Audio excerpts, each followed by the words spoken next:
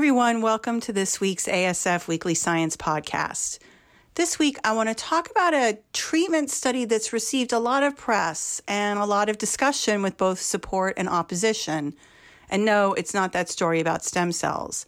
It's about what is known as preemptive intervention. Well, what is preemptive intervention? It encompasses therapies which would alleviate debilitating features of autism so the likelihood of a diagnosis may be reduced. And this is all done before a diagnosis takes place, so in infancy. If this doesn't sound controversial, I'll tell you the authors never meant it to be. A group in Australia utilized an intervention that was developed in the United Kingdom, not with the goal of quote-unquote preventing autism, but rather alleviating social difficulties in communication and interaction and reducing restrictive and repetitive behaviors that might be distressing. Again, using a pretty much safe intervention that focuses on parent-child interactions in infancy. Now, each autistic person views their autism differently. Some people feel it's a difference that should be embraced, and we don't need to be preempting anything. Others, I know, send me emails begging them for help, anything that will help them manage at least a few seconds of a tolerable social interaction, the ability to communicate, things that would stop them from wounding themselves or being able to tolerate going out into the world with various noises and smells. Also, because this is a parent intervention and because they're infants, there was some feeling that parents are trying to change their children from who they are. Now, parents get vilified a lot, but frankly, we see our kids suffering through meltdowns, challenges to communicate, and pain. We want to make things better for our kids, and if providing them services so that they can have a friend or get a job or live independently, or even stops meltdowns, if those things do that, we're all for it. So that's it. For many reasons, the study has gotten a lot of pushback from some members of the autism community, so much that the authors felt they had to clarify the purpose of the study on social media. Y'all, come on. I saw some of the tweets about the scientific research, and half of it was just plain mean, and the other half was not even accurate. Some of the negative tweets didn't even understand what the study was doing. They commented based on some other tweet that someone had made in a thread.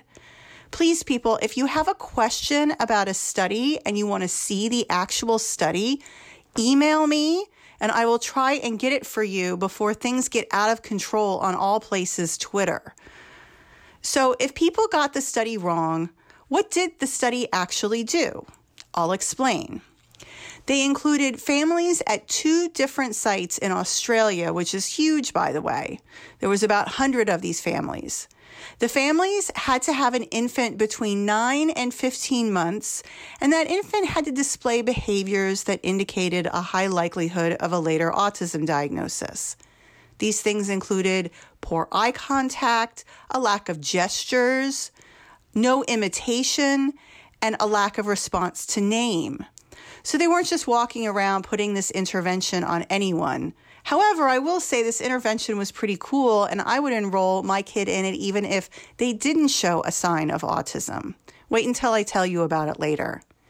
Anyway, they divided the families into 2 groups.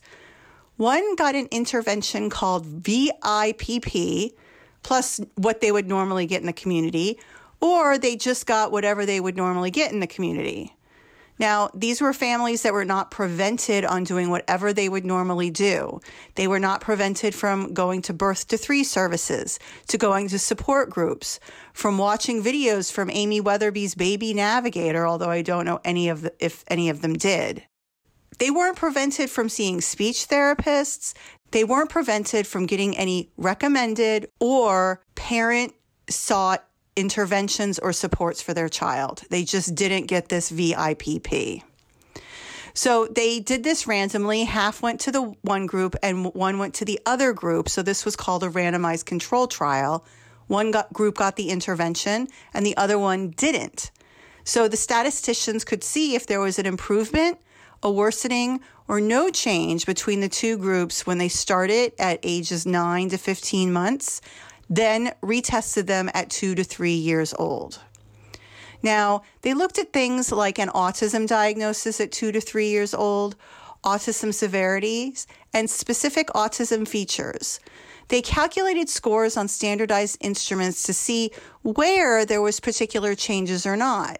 These could be things on social communication, social interactions, repetitive behaviors, sensory problems.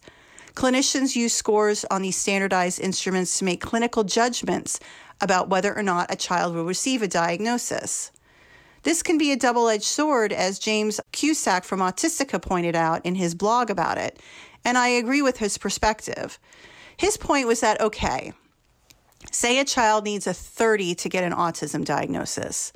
A range on some of these scores is, say, 15 to 60. Now, what if a child scores a 28? Clearly, that's an elevated score. It doesn't meet the criteria for a diagnosis, but clearly there's some issues going on and that child needs help or supports. But it hasn't reached 30, and possibly an autism diagnosis would not be warranted. But does that exclude someone from receiving autism-related services that they could use? Or a child has a problem with social communication, but not repetitive and restricted behaviors. That would be a different diagnosis and not autism. But they still have challenges. It isn't that there are no challenges, it's just the challenges are different. I want to say that everyone could use help and everyone needs support. I don't care who you are, I don't care where you come from, and I don't care what age you are. I'm sorry. But everyone could use a little support. Another example is if a score is above 40, it's considered severe autism. The behaviors may be debilitating, and an intervention can get you maybe to a 35. It lowers those severity points by 5 points. Is it worth it? Is the 40 to a 35 worth it? It's still an autism diagnosis. I would say yes. So an autism diagnosis is not an all or nothing thing in terms of if you have autism, you have disabilities, and if you don't have autism, you have no disabilities. There's a lot of people without an autism diagnosis who need help as well. The researchers also looked at standardized developmental scores on receptive language, expressive language, and motor abilities. And they also looked at the parental sense of competence, which kind of measured how parents felt and how they felt like they were helping or interacting with their infant. So this is not exactly an intervention to be afraid of. But let's talk about this intervention. It's not a diet of purely egg yolks or coffee enemas. It's something called the Video Interaction for Promoting Positive Parenting, VIPP. And it was adapted from a group in the UK, which also published positive effects a few years ago. I'm going to describe this intervention taking directly from the paper itself, so do not come at me for plagiarism. So the intervention involved 10 sessions delivered in the home by a trained therapist over a 5-month period. Caregiver-infant interactions were videotaped during each session, which provided the basis for video feedback discussion. The core aspects of the intervention included 1, a focus on the social communicative aspects of each parent-infant couple, 2, a viewing of the videotaped interactions that provided positive examples of infant behaviors and responsive caregiver interactions, and 3, therapist framing of observation, assistance with caregiver self-reflection, and focus on the change in the caregiver's communicative responses to the infant. Caregivers were also asked to undertake daily home practice using targeted skills when interacting with their infant. Any adverse events associated with the intervention were recorded at the end of each session, but I can tell you there were none really related to the intervention. So basically, parents get valuable training and coaching and help about how to improve social communication features in their infants and improve skills in their infant so that they can have functional development. They encourage exploratory behavior. They look at face-to-face interactions. And they all do this through play at home. They do singing. They play with toys. They read to their child. And of course, they encourage communication in every step. There was a manual attached to the paper. But frankly, any parent would be lucky to get the opportunity to learn how to bring out these skills in their infant. They get training on how to utilize everyday activities, and it's done on the infant's particular traits and how parents can reinforce the back and forth between the infant and the parent.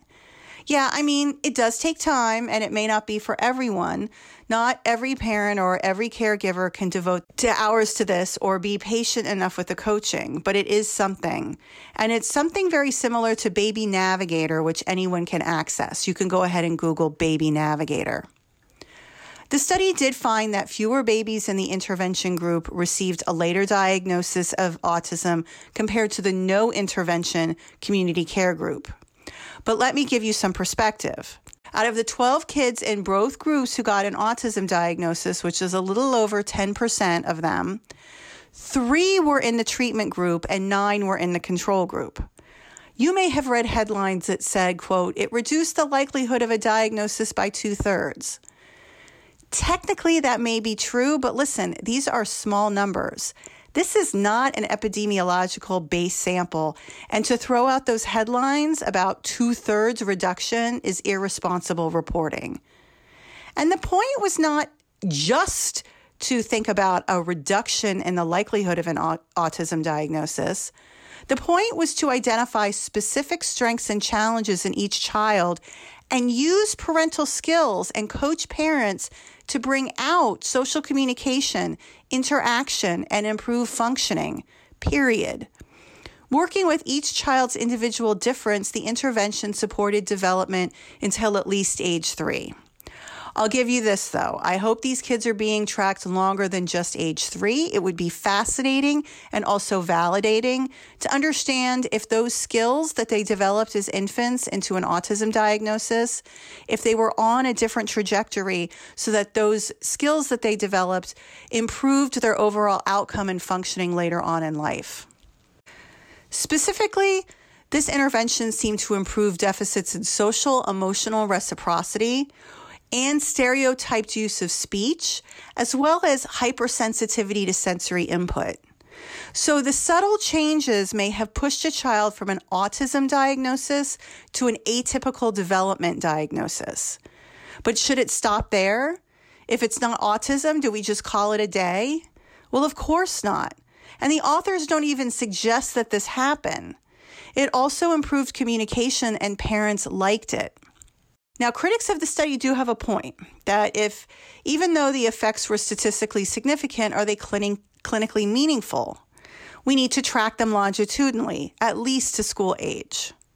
Did it take away any special characteristics or differences that should be embraced rather than changed? Well, if you think that challenges in communication and dealing with sensory issues needs no interventions or supports, I'll give you that point. But this study never proposed to do what the Twitter mob is accusing it of doing, which is to eliminate autism. It's meant to determine how early supports given by parents in naturalistic interventions to infants can provide parents those skills to bring out the best in their children. And I have news for you. A few training sessions are not going to eliminate all of the issues that people with autism have or change them so dramatically or drastically that you're going to eliminate autism or autism-related challenges. But maybe, just maybe, it can make life a little bit easier for parents and also for kids on the spectrum by helping them develop skills which will help them later in life. But everyone is entitled to their opinion, even if it's on social media. Thanks for listening, and I'll talk to you next week.